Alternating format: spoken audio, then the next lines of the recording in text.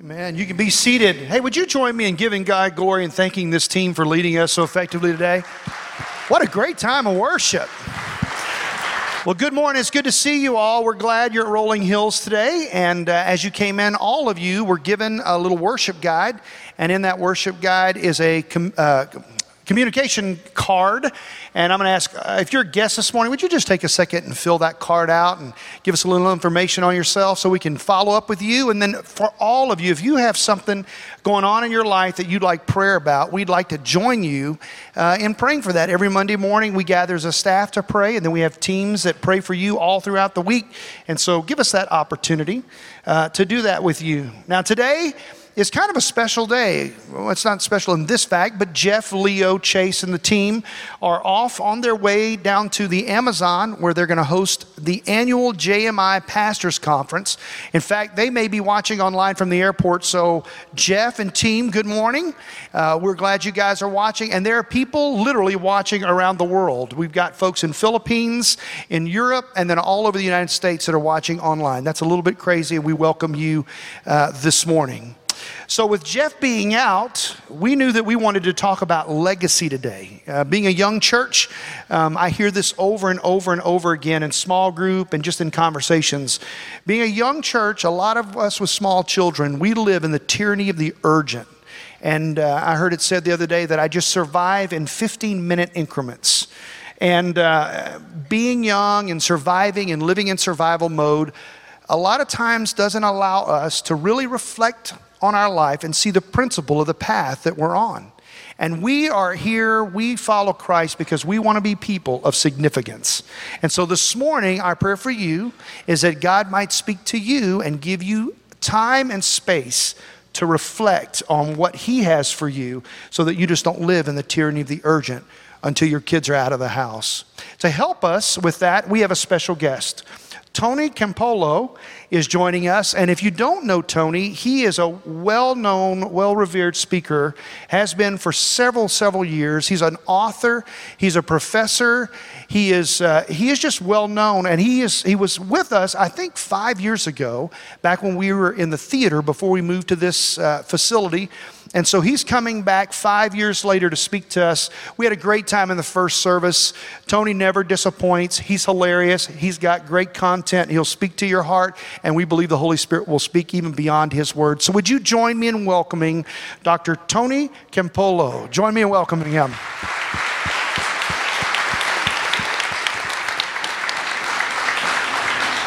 Thanks, Ben. Thank you. Thank you, Tony. Okay. Take care. Albert Einstein was on a train leaving Princeton heading north. The conductor came over to him, and Albert Einstein was reaching in his pockets, couldn't find his ticket. Reaching in his briefcase, feeling around on the seat behind him. He couldn't find his ticket. Finally, the conductor said, "Dr. Einstein, I know who you are. Don't worry about the ticket." He moved on, and about 10 minutes later, he was coming back down the aisle of the train. And here's Einstein still searching for the ticket. And he said, "Dr. Einstein, I told you, I know who you are.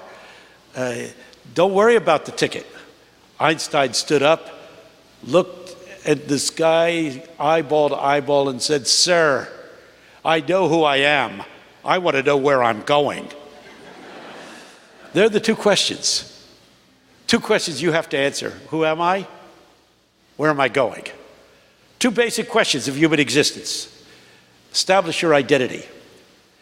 Sociologists like Charles Cooley say it this way.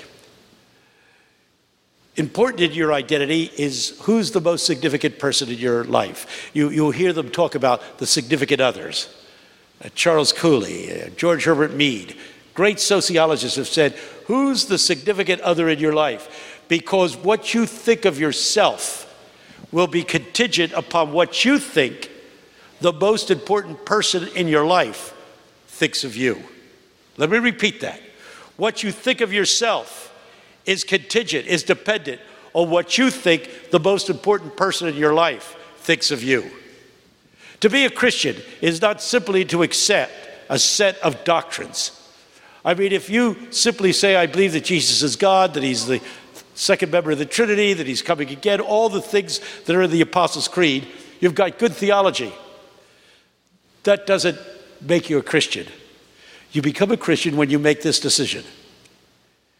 Jesus Christ is the most important person in my life. I'm going to define myself in relationship to him. I have a friend, one of the great preachers in America. He was on his vacation in Gatlinburg, Tennessee. He's having breakfast in this little restaurant with his wife. They don't have many hours together. This is a precious time. Coming into the restaurant was this old guy in overalls. Walked by the table and stopped, and he turned and he said, hey, mister, you're not from around here.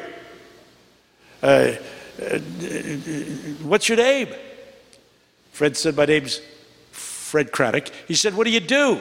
Trying to turn the guy off. I mean, I know what it's like to try to turn somebody off, because I'm on airplanes more days than I am not. And I get a lot of work done on airplanes, and I get my reading, my writing done. I just don't want to be in a conversation in most occasions. If I want to be in a conversation and somebody asks me, what do you do? I say, I'm a sociologist. And they'll say, oh, how interesting. And we have a conversation. If I want to turn the guy off when he says, what do you do? I say, I'm a Baptist evangelist. Ends the conversation right there. This old guy says to Fred, hey, what do you do, Fred? Fred said, I'm a professor of homiletics at a theological seminary. That should scare him. The old guy said, you're a preacher. That's what you are. You're a preacher. That's cutting right through the crap, right down to it. You're a preacher. He said, I got a preacher story you got to hear. He pulled a chair up and sat down. Fred said, oh, geez. He said, you see those hills out there? I was born in those hills. And when I was growing up, I was ashamed of who I was. They called me Ben the Bastard Boy. And you know why they called me Ben the Bastard Boy? Because that's what I am, mister. I'm a bastard. My mother would never tell me who my father was. When I went to school, they made fun of me. That's where I got that rhythmical name, Ben the Bastard Boy. When I walked down the street, I had the feeling that people were reporting at me and saying, there goes Ben. There goes Ben. I wonder who his father was. They probably weren't saying that. It didn't make any difference. I thought they were saying that. I thought they were saying that about me, and that's what was important. I was ashamed of myself. When I was about 12, a new preacher came to this town, and everybody was talking about how good he could preach. I had never been to church, but I decided to go and hear this new preacher. So I went to church. I went late, made sure to leave early. That way nobody would talk to me, either coming or going, because I didn't want to talk to anybody. I was ashamed of myself. And that preacher was good. I started going every Sunday, arriving late, leaving early. But one Sunday he was so good, I forgot to get up and leave. The service was over. People squeezed into the aisles. I couldn't get through it. All of a sudden there was a heavy hand on my shoulder. I turned and this preacher man was staring down at me. And he said, hey boy, what's your name, boy? And before I could answer, he asked me the one question I didn't want anybody ever to ask me. Who's your father, boy? Tell me, what's your father's name? He asked me a question that just created pain. I felt the pain to the top of my head, the bottom of my toes, when he asked me who my father was. And then he looked at me and he said, you don't know who your father is. You don't even know your father's name, do you, boy? You don't know your father's name. Well, I do. And I'm going to tell you the name of your father. Preacher, these old guys said, I looked up into that preacher's face, wondering, does he have the answer? The cue to the secret of my existence And he looked down at me and he said, boy, your father's name is God. Do you understand that, boy? You are the son of God. You're a child of God. Do you understand that you are a son of God? The old preacher man told me that. Moved by the telling of his own story, he brushed a tear away from his cheek and he got up and he said, well, that's my preacher story. When he told me that I was a child of God, it changed my life. As he walked away, the waitress came over and said, do you know who you were talking to? Do you know who that was? Fred said, I think he said his name was Ben. Waitress says, that's Ben Hooper, the governor of Tennessee. A man whose life was changed because he defined himself in a new way. He saw himself as a child of God. You need to do that. You need to see yourself as Jesus sees you. You need to define yourself in terms of Jesus. He should become the significant other in your life. Who you are should be defined in reference to him. I am who Jesus says I am. You say, but Jesus sees my sin. Let me break the good news to you.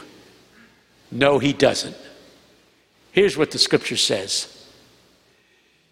If you confess your sins, he is faithful, he is just, he will forgive you of your sins. First chapter of 1 John.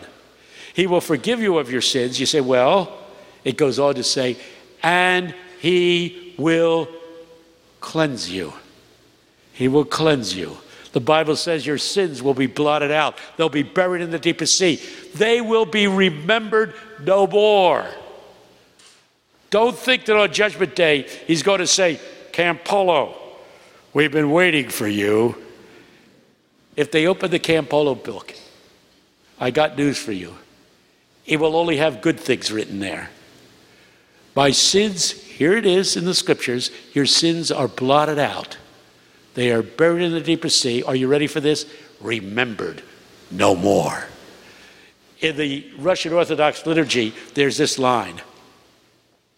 On the cross, he became everything that we are in order that we might become everything that he is. Whoa, think about that. That's why he cried in Gethsemane. That's why he wept in Gethsemane. He wasn't afraid of the agonizing death he was going to have to die. He wasn't even afraid of dying. Why should he be afraid of dying? He had predicted his own resurrection time and time again. He wasn't afraid of dying, nor was he afraid of the agony of the cross. The reason why he cried in Gethsemane was this. He knew when he hung on the cross, according to Scripture, when he hung there, he who never sinned, listen to this, became sin for our sakes. I mean, we all believe that he took the punishment for our sin. We even sang about that today, didn't we? He took the punishment for our sin. He did more than that. He who loathed sin, who was repulsed by sin, he on the cross, listen to this, became sin. He cried in Gethsemane because he knew that when he hung spread eagle on that Roman gibbet, he would become every murderer, every liar, every child molester, every blasphemer, every fornicator, every adulterer. He would become everything that's wrong about every single one of us. Whatever is in you, whatever has marked your past, on the cross, he, like a magnet, will reach across time and space, and as though they were iron filings, he will draw them out of you and suck them into his own body like a sponge. He will absorb from you the dirt, the darkness, the ugliness that you see in yourself. When you let Jesus have his way with you, he will not only forgive you of your sins. This church preaches the forgiveness of sins, but do you understand that he cleanses you? He purifies you. Though your sins be as scarlet, says the scripture, they shall be white as snow. Though they be red like crimson, they shall be as wool. Do we understand each other? Who are you? What is your relationship with Jesus? Are you ready to see yourself as he sees you? Cleansed, purified, would you allow him to impart to you, says the scripture, his righteousness, clothed in the righteousness of Jesus. That's what it says in scripture. That on judgment day he shall present you. In the book of James it says he shall present you. It says it in the book of Jude as well. Spotless, without sin. He will present you faultless. Whoa, I can handle that. On judgment day I can hear Jesus saying, Father, I want you to be my friend Tony, the perfect one. I hope my wife's there.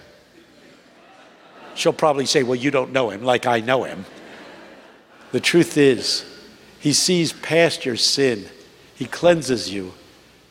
He wants you to see yourself as he sees you. The significant other. Is he the significant other in your life? Have you said, Jesus, you're my life, you're my all. I give myself to you. The second thing that will establish your identity is a simple thing. It will be this. Your identity is established in the little things that you do. Sometimes when you hear speakers, they talk about all the great people who have done great things for God. Mother Teresa said this, we all can't do great things, but we all can do little things with great love. Little things with great love. I was at an airport in New Mexico, Farmington, New Mexico. I was waiting for a little commuter flight to fly in and pick up passengers to take to Denver and drop off some passengers who had come out from Denver. I looked around, there were about 8 of us in this little tiny terminal. And I looked at this one old lady. She had a mean-looking face. I mean, she just looked mean and angry. I had nothing else to do, so I wandered over and sat down next to her. And I started to talk to her. And I was determined to get her to smile. Well, people, I not only got her to smile, I got her to laugh. And once she started laughing, there was no stopping her. She was laughing and laughing and laughing. The other guys in the air terminal gathered around, and we all joined in and worked on her. She was laughing really hard, and finally she said, please stop, I'm laughing too hard. I'm an old lady, you have no idea what's going to happen. The little airplane landed. Her friend got off the airplane, came into the terminal. She went up and hugged her friend and waved goodbye to me and to the other guys. And she went out. I was waiting for them to call us to go through the metal detector, and I looked down the glass door, and here was this car coming up the lane. This old lady got out. She shuffled back into the air terminal, and she came up to me, and she said, Mister, you could not have known this. But it was 2 years ago today that my husband of 54 years died. You didn't know that. You didn't know that it was 2 years ago today that he died. But on the way home, I realized today was the first day since then that I've been able to laugh. And I had to come back and thank you. You say, so big deal. You got a little old lady to laugh. You see great importance to that. I want to ask you something. If Jesus had the choice between walking on water and getting a broken-hearted old lady to laugh again, which do you think he would deem the more important? What do you think? You say, but that's such a small thing. That's exactly it. The old hymn goes, not with swords loud clashing or the sound of beating drums, but with simple acts of kindness, the heavenly kingdom comes. The little things that you do, they change you. The sociologists, I hate to even mention the neo-Marxists, point out that what we do changes us. More than what we think, what we do changes us. It's called praxis in sociology. Our little acts, our almost unconscious acts. And so I'm saying this to you. First of all, you have to redefine yourself in relationship with Jesus Christ. You've got to see yourself as he sees you.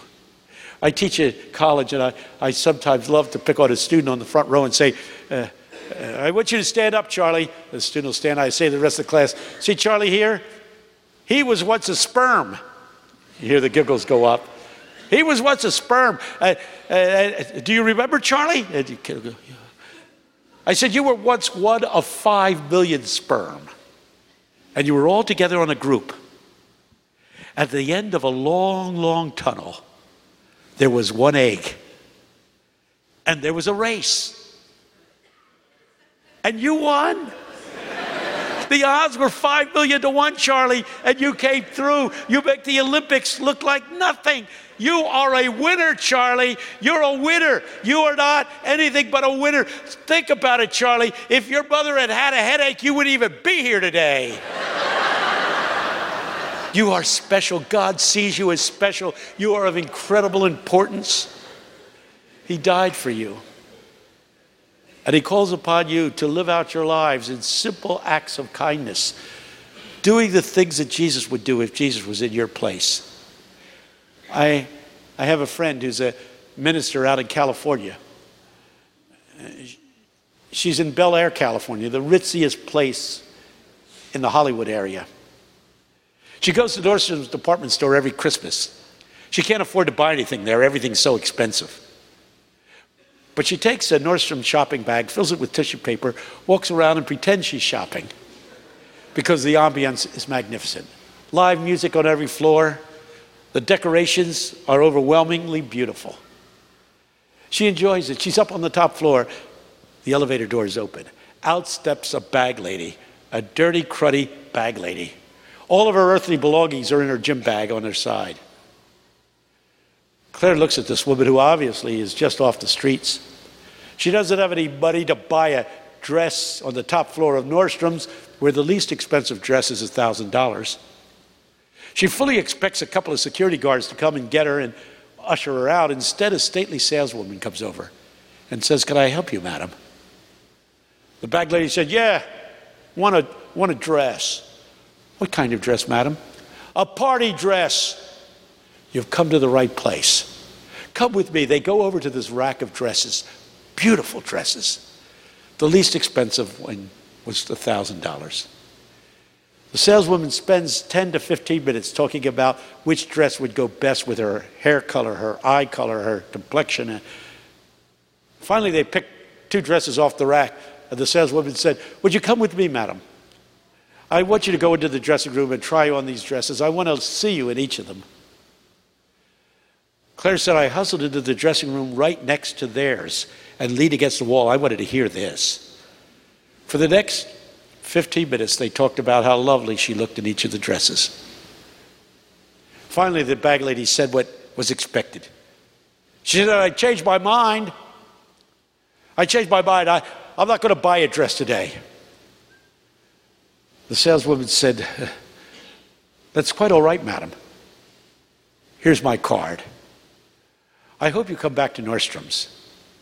And if you do, would you please ask for me to wait on you? I would consider it such a privilege to wait on you again." The bag lady left. Claire waited for the saleswoman to come out of the dressing room. Wanted to find out what that was all about. She walked up to her. She didn't have to ask. The woman was wearing a little pin. WWJD. What would Jesus do? It wasn't a big thing. It was a loving thing. It was a kind thing. That's part of the legacy that you leave behind. You think it's going to be the big things that you're going to do or think about doing or have done? No. People will remember how you made them feel. Did you make them feel special? We brought up our little boy to say these words over again.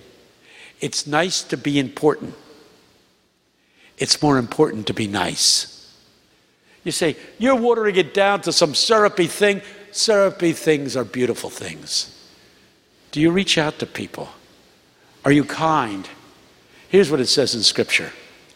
"Be ye kind one to another, tender-hearted, forgiving one another, even as God, for Christ's sake, has forgiven you."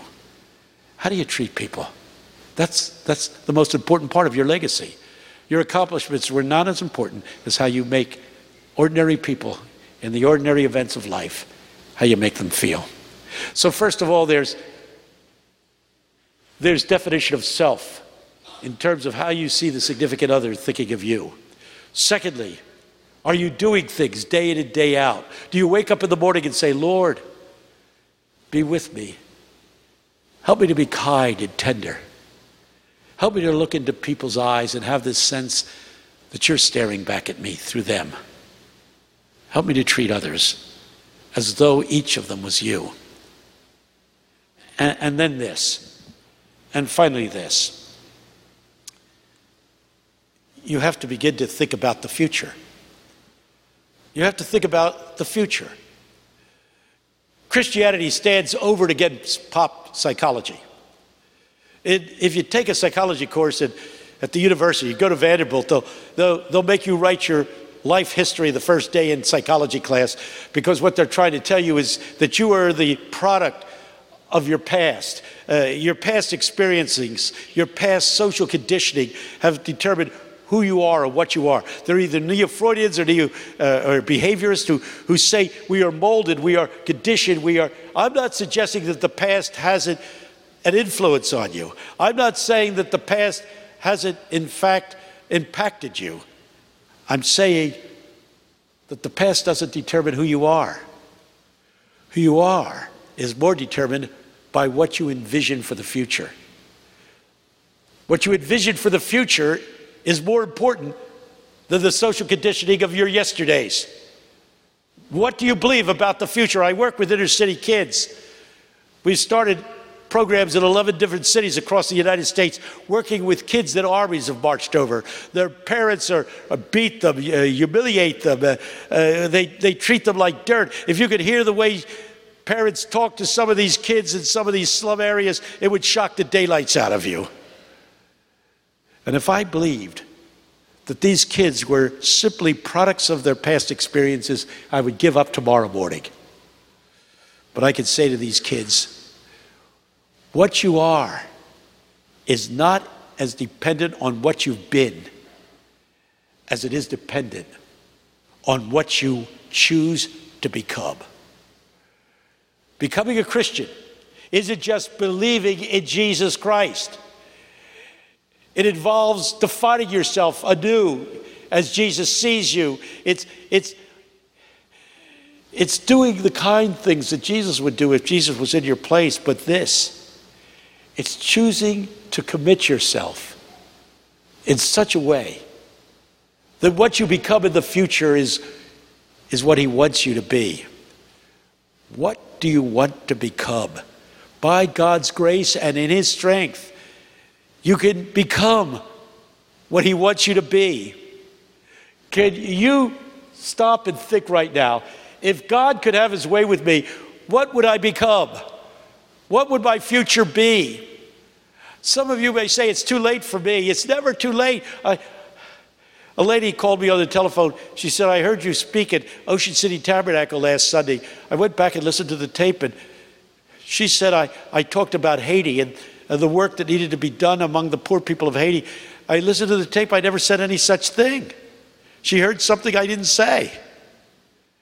She said, I decided that I should go as a missionary to Haiti. She was like 70 years old. We don't need people like that in Haiti. I called down to the people down there in Haiti. The guys that are working for me, all are single. All of them were living simple lives. I said, I got this 70-year-old lady. She wants to come down and join you. I said, you can't handle a woman like that. We sleep on the floor in this hut. We try ride around into the hills on motorcycles. Tell her we need people who can ride around on motorcycles. So I called her and told her, and it was about 6 weeks later that the phone rang again, and it was the same lady saying, I just finished my last motorcycle lesson. Jeez. She went to Haiti. And she stayed there for years.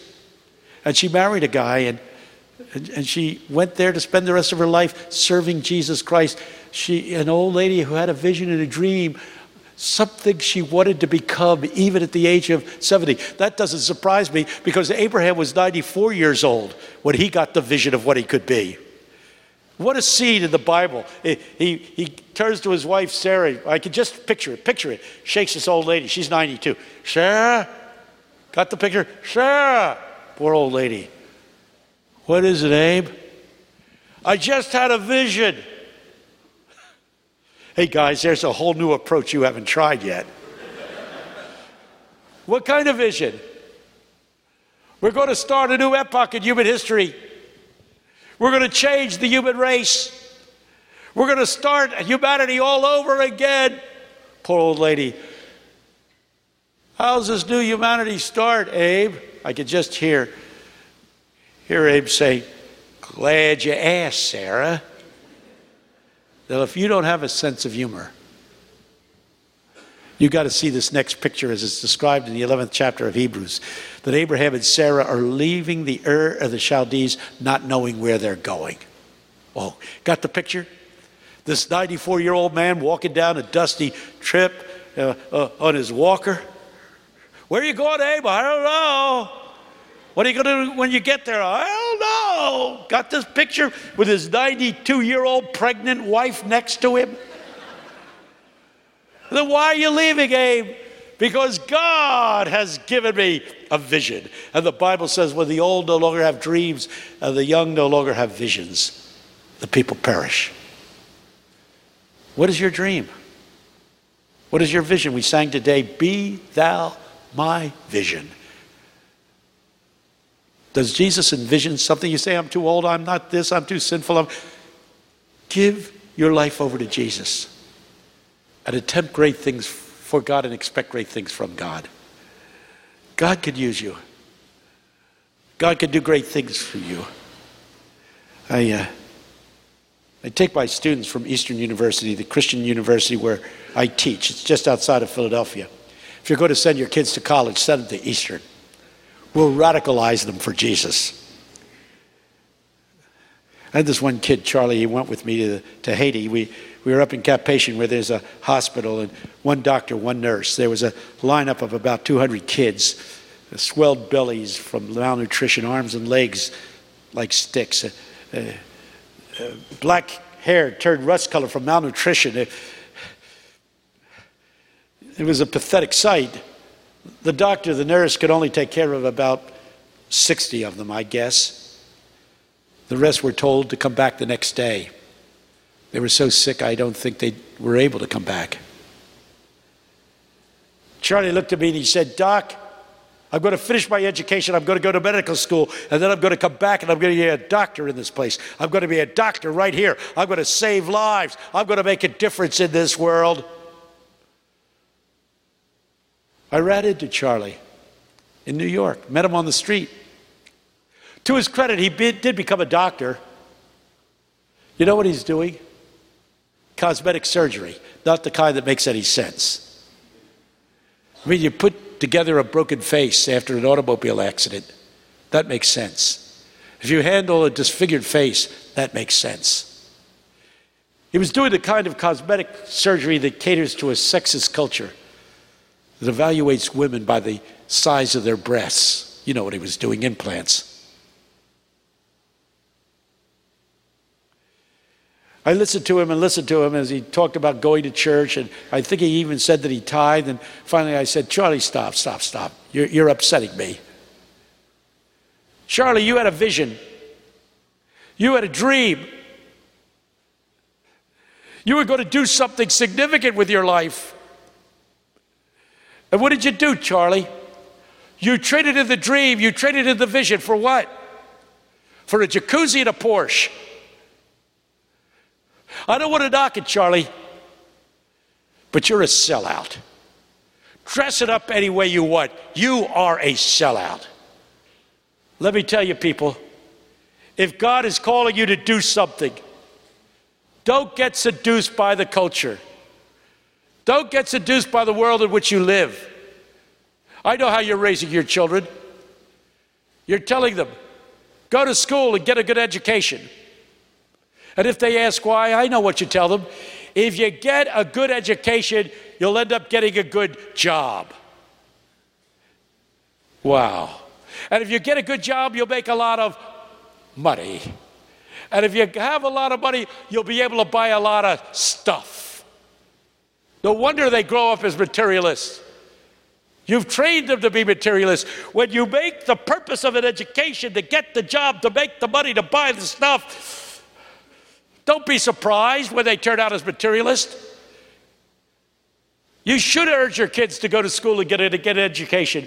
You should urge them to get the best education they can. But the purpose of an education is not to get the credentials to enable them to climb the ladder of socioeconomic success, to buy the big house, the big car, the big clothes.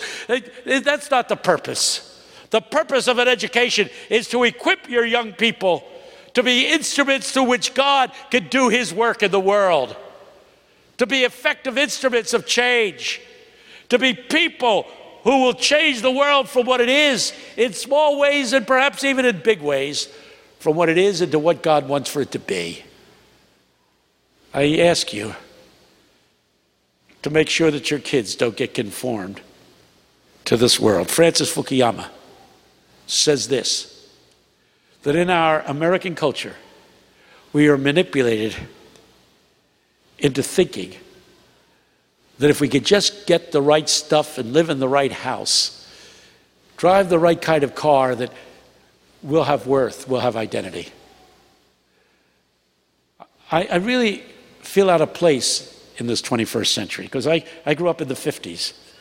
And we had folk song singers that reminded us of what was really important. I think particularly of Seeger, Pete Seeger, who taught us to sing little houses on the hillside, little houses made of ticky-tack, little houses, little houses, little houses, all the same. There's a white one and a yellow one and a brown one and a blue one, and they're all made out of ticky-tack, and they all look just the same. And the people in the houses all go to the university where they're all put into boxes, little boxes, all the same. And they all play on the golf course. And they all drink their martinis dry. And they all have pretty children. And their children go to school. And their children go to summer camp.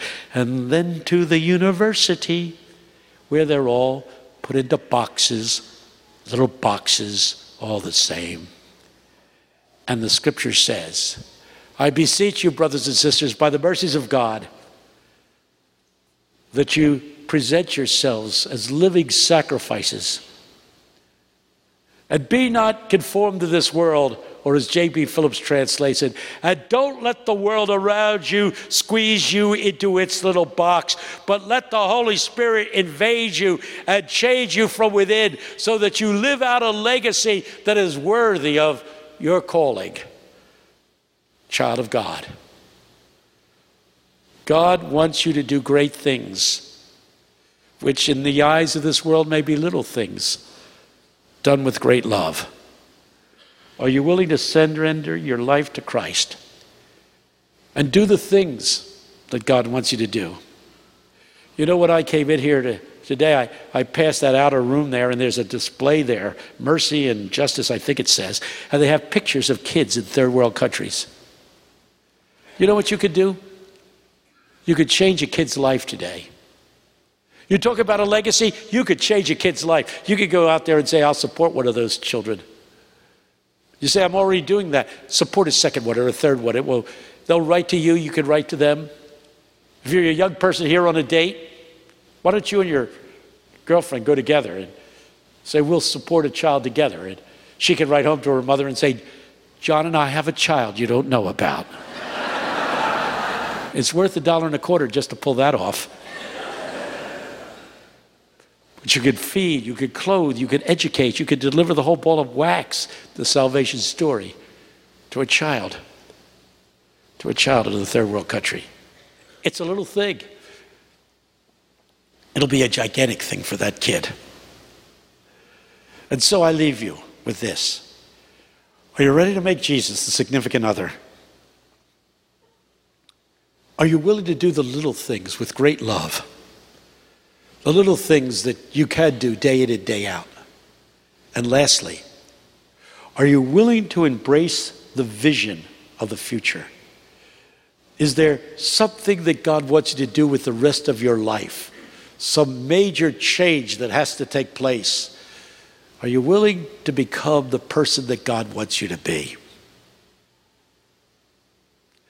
Well, that's the end, except for this closing story. You've been very nice to me. This has been a tough morning for me because I'm not well. And you've been very attentive. Thank you. Thank you. But having said that,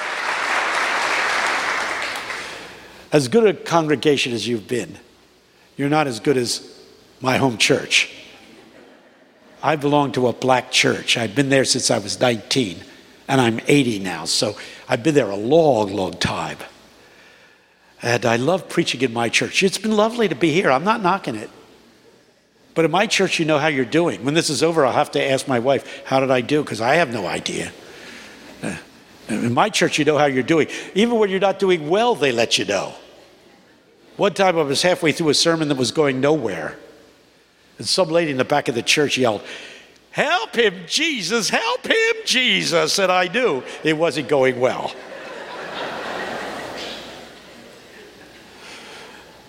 Once a year at our church, we have Student Recognition Day. And the young people come back. One by one, they come to the rostrum and tell the congregation what they're doing. "I'm studying law at Harvard." You'll hear grandmothers go, my, thank you, Jesus. Somebody else will say, "I'm studying engineering at MIT. You'll hear them go, "Oh, Lordy, Lordy, Lordy, Lordy," all over the place. Somebody else will say, "I'm studying music at Juilliard." "Oh, thank you, Jesus, thank you, Jesus." You heard good music today, but you haven't heard the greatest music. Till you hear about 500 grandmothers and grandfathers moaning and groaning, the moans and groans of joy, because their grandchildren are becoming what America never let them be. When they were all finished and seated, bright-eyed and bushy-tailed, my pastor got up and he said, children, he talks like that. "You're gonna die. You are gonna die."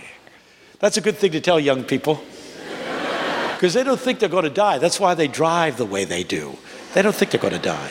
It's inconceivable. He said, "You're going to die. They're going to take you out to the cemetery. They're going to drop you in a hole. They're going to throw dirt in your face. And they're going to go back to the church and eat potato salad." There's truth there. He said, "When you were bored, you were the only one that cried. Everybody else was happy." That's not important. Here's what's important. When you die, will you be the only one that's happy and everyone else will cry? Well, that depends on what your legacy is. Is your legacy going to be titles? Or is it going to be testimonies? See, that's black preaching. That's got alliteration to it. Titles or testimonies. It's musical. White preachers are prosaic by comparison. Titles and testimonies. And then he did what only a black preacher can do. He swept through the entire Bible in 5 minutes. You've heard white preachers. We get bogged down. Today, we're going to exegete the 3rd verse of the 2nd chapter of Leviticus. You know, we die on our feet. Black preachers, man, they know how to do it. This guy went all the way through the Bible, starting in Genesis. He said, there was Moses.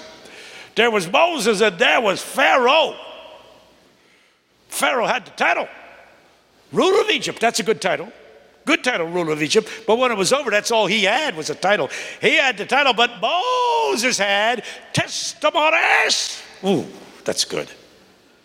He said there's Jezebel, Queen Jezebel. She was going to destroy Elijah, the prophet of God. But when it was over, people, all she had was a title. She had the title, but Elijah had the... We got to de-hunkitize this group. We really do. I'll give you one more shot, just one more shot. There's King Darius. There's a good title. King Darius. He had the title. He threw Daniel into the lion's den, but when it was over, all Darius had was a title. He had the title, but Daniel had the... People of God, one of these days they'll drop you in a hole. They'll throw dirt in your face. and they'll go back to the church and they'll eat potato salad, just like my pastor said. And here's the question. When it's all over, what will your legacy be? Will it be a tombstone with your titles?